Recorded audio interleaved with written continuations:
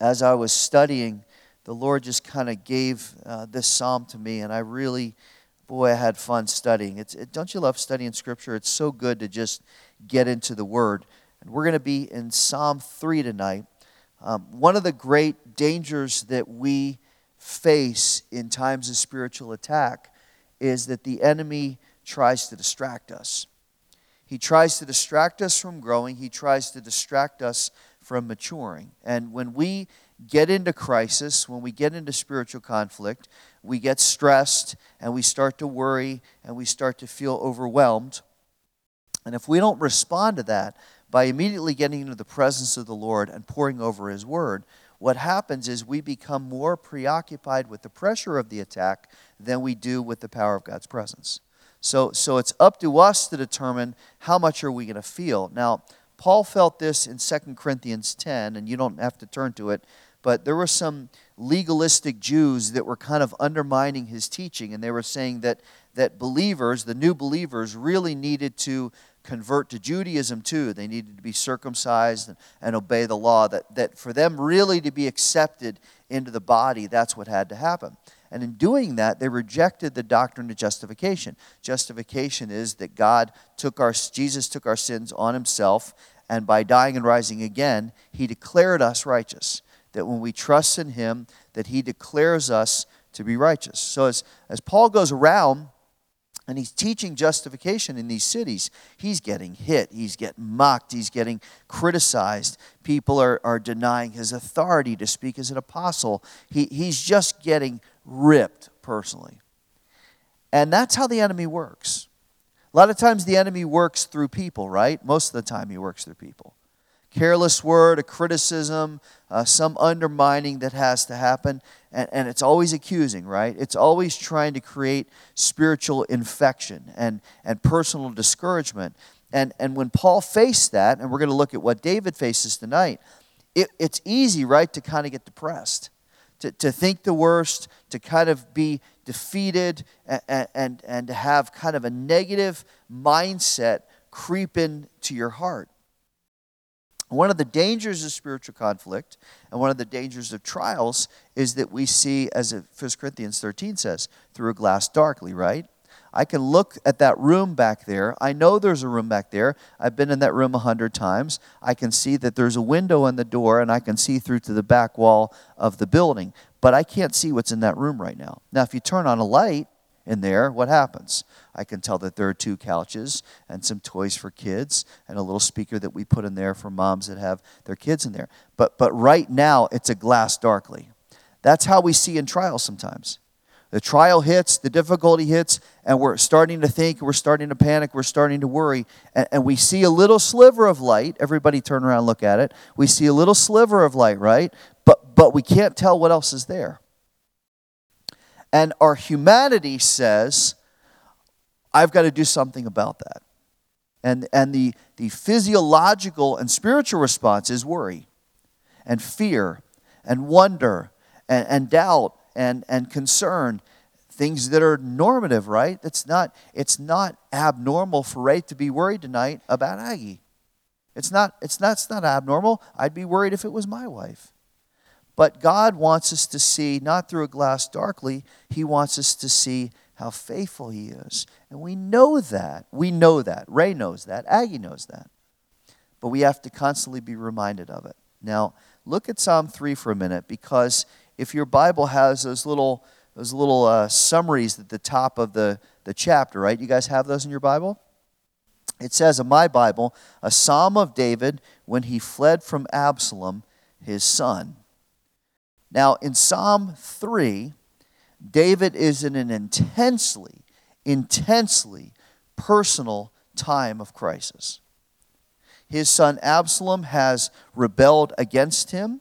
He's trying to take over the kingdom that the Lord has put David over in perpetuity, because He said, I'm going to establish an everlasting kingdom. So now David's literal kingdom, his physical kingdom in Israel, is being threatened by his own son. And this passage, these 8 verses that we're going to look at just for a couple minutes, it sets up in 3 parts, okay? The first part is the visceral, emotional, and mental games of warfare, okay? When we're in warfare, when we're in crisis, there's a bunch of junk that's going on in our minds. And it's churning in there. It's churning. Second part that David gets to very quickly, as of verse 3, is the certainty of God's strength. As he's churning, as he's fearful, as he's doubting, immediately he goes to, well, here's what God can do.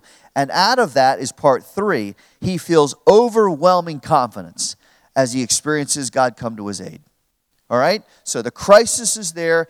David's in it. It's visceral. It's emotional. It's physiological. It's spiritual. His brain is churning. He's going on. And then he gets to God's strength, and he's filled with overwhelming confidence. And in the last 6 verses of this, and I'll read them at the end, there are 14 different statements, 14 statements in 6 verses, where he says God immediately responds. And God is sufficient, and God will help, and God will minister, and God will fill me with confidence. Now, we're going to read it twice. I want to read it once from the NASB, and then I'm going to read it once in the New Living Translation, because the New Living kind of puts it in everyday language like we would say it now. Okay, so let's read it twice. O Lord, how my adversaries have increased. Many are rising up against me. Many are saying of my soul, there's no deliverance for him in God.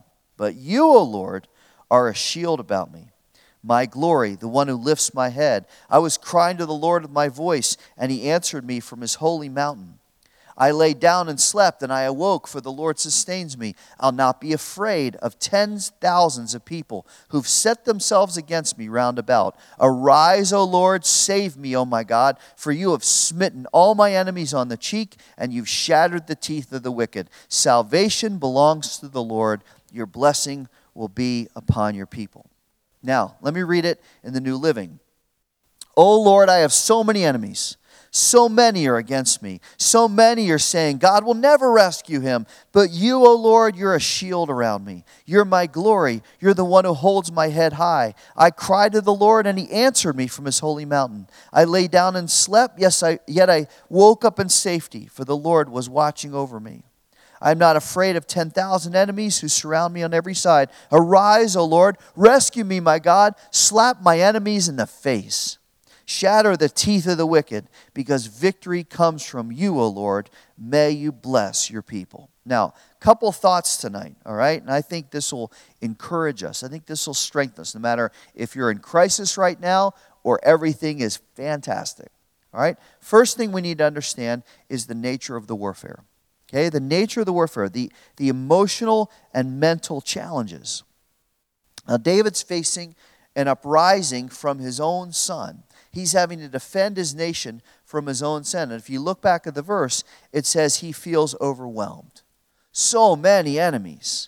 2 Kings 15 says that almost the whole nation had turned on David. This faithful king, this one who had put Saul to shame, who had been a man of God, who had followed God's heart. Now they've all turned on him. Isn't it amazing how quick loyalties shift? How quickly that hurts us?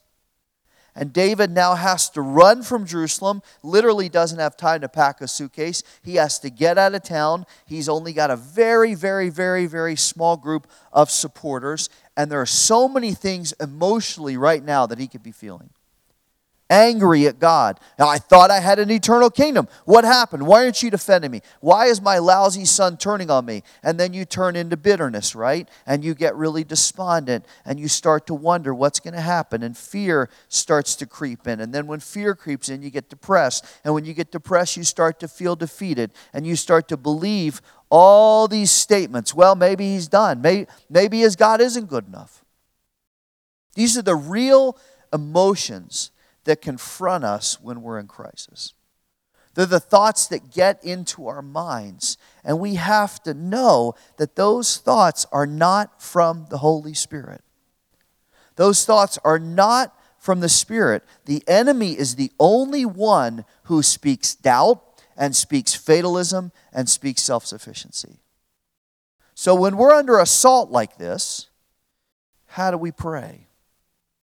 When the battle is sharp and it's fierce and it's right in our face. Like you ever watch those old Civil War movies, right? Where the enemies stand like, 25 feet apart, like here to that back wall, and they got their muskets, and they're all standing there, and you're like, no, you're not going to do that. Like, that's crazy. Like, you're all going to kill each other. And they're standing there, and the general's up on his horse, ready, and they're aiming like this, and you're like, no, stop. Like, this is not going to go well. Aim! Everybody's like, it's about to happen. Fire. Boom, boom, boom, boom. Muskets go off. People drop. That's what spiritual warfare is like. When it's right up in your face, when the battle's intense, when you know that victory has to happen, what do? Now, here's what I love about David. Look at verse 3. But you. David doesn't hesitate. Here's the second thought. He immediately puts his confidence directly on God's strength. He immediately puts his confidence directly on God's strength. Notice that every statement, starting in verse 3, every statement after he declares the problem in verses 1 and 2, it's only 8 verses, so verses 1 and 2 tell you the problem. They tell you the potential doubt. And David says every statement after that is completely centered on the nature, response, and sufficiency of the Lord. David never looks back. Once he says, but you, O Lord, it's not like, but Lord, I know, you're great, but I got a crisis. Let me revisit this again. How often do we revisit our problems? My enemies, they're all against me. Tens of thousands are around me. He says, you know what? But that doesn't matter. Because instead of getting hit by the mocking, instead of falling into crisis because he questions God's help, instead of getting self-focused, David just starts rattling off truths about the Lord. Listen, I don't care how long you've been saved. I've been saved 43 years this summer. It doesn't matter. It's easy to forget this. And the enemy fights dirty, right? The dirty nature of spiritual warfare can catch us off guard. So our first response may not be sanctified. Our first response may not be faith. And now that will definitely be true if you're not walking with the Lord. If you're not walking by the Spirit, if you're filling your heart with junk instead of the Holy Spirit, if you're filling your mind with junk instead of the Holy Spirit, when crisis hits, what's the first response? Oh, I got a problem. Rather than, oh, but you, O Lord. But you, O Lord. And I want you to notice the common thread. Just peruse through verses 3 to 8. Notice how he says the Lord's available. How many know he's our very present help in time of trouble? Oh, the Lord's available. We got a crisis tonight in our congregation. We're going to call on the Lord because he's our very present help in time of trouble. And he answers when we call. And David's so confident in the defense of God. Look at what he says. He says, you're a shield around me. You lift my head. Now I'm falling. You ever seen a person who's in despair? What do? They don't walk around going, they go, oh. What now? David says, here's what God does. Lift up my head. Look at Jesus, the author and finisher of my faith. When your head's down, I can always tell when I'm tired as I do this. Like putting my head in my hands is going to solve the weight of the world, right? If I rub my forehead, maybe it'll take the tension away. God says, no, quit doing that. Lift up your head. Lift up your head. Then he declares a truth that's so familiar to us. Oh, I want you to stop. Verse 4. Look at verse 4. I want you to take this in. I want to take this in tonight. He says, I cried to the Lord, and he did what? Tell me. He answered me from his holy mountain. At this point, David is emotionally wounded. He's scared. He's on the run. He's away from everything that's familiar, everything that is safe. There's no tabernacle. There's no ark. There's no friends. But notice in his loneliness and his discouragement, he finds strength in the Lord. And this is one of the greatest values of prayer, that when you're hurting, when you're lonely, you can always go to the Lord and find love. You can always go to the Lord and find peace and strength, because he not only hears, the Lord comes those who call on his name. We quote those other verses. But David takes it a step further. He says, you answer. I was talking to Julie this afternoon, and she was on speaker at work, and the connection wasn't great, and we're talking along, and you know how it is, you can tell when you're talking and the person's not talking back anymore, like the line goes dead, and I'm talking, and after about 10 seconds, I'm like, I don't think she's there anymore. And then all of a sudden, like 15 seconds later, I hear her pick up the speaker. Are you there? Are you there? Are you there? I kept talking, and you weren't responding, and I kept wondering why. God never does that. You never pray, and God goes, I think I'll wait this one out. Let's see. I'll stand far off and see if Rhodes will keep praying. When we call, he comes near. And he answers. And that's not just to make us feel better, even though there's a measure of comfort, right? Look in verses 5 to 8 at the deeper, lasting effect that comes out of this truth. And I want to just highlight, and we're going to pray, I want to highlight 4 things, okay? Because the third thing David shows is the fearless certainty that comes from trusting in the Lord. And I want us to see how this plays out. First of all, look at verse 5. David's heart and mind are at peace. You ever had those nights where you're just restless and your mind is so full of thoughts?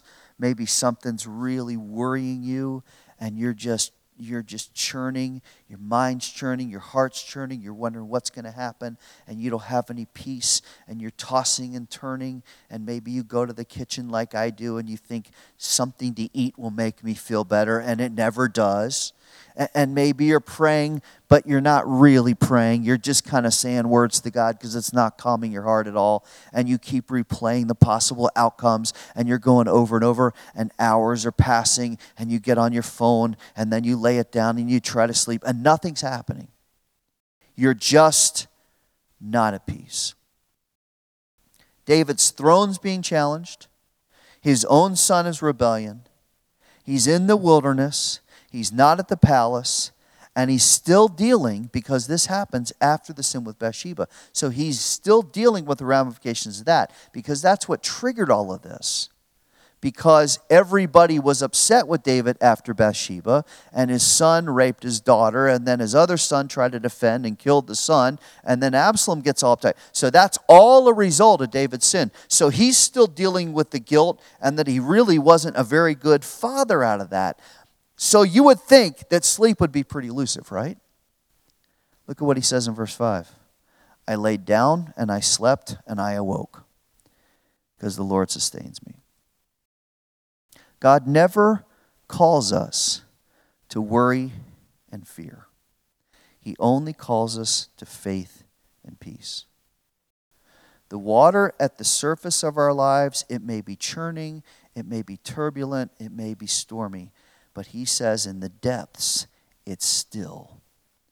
Be still and know that I'm God.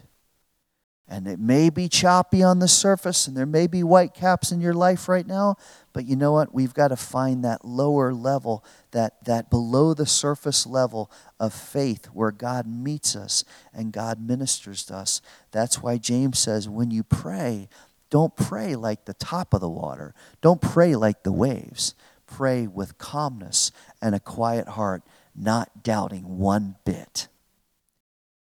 So David says, I lay down and slept because he's at peace. Second, would you see in verse 6 that his heart and his mind were unafraid?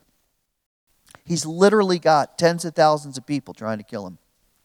He has no tangible defense. There's no way from a military standpoint that David's going to win. So here's what he says.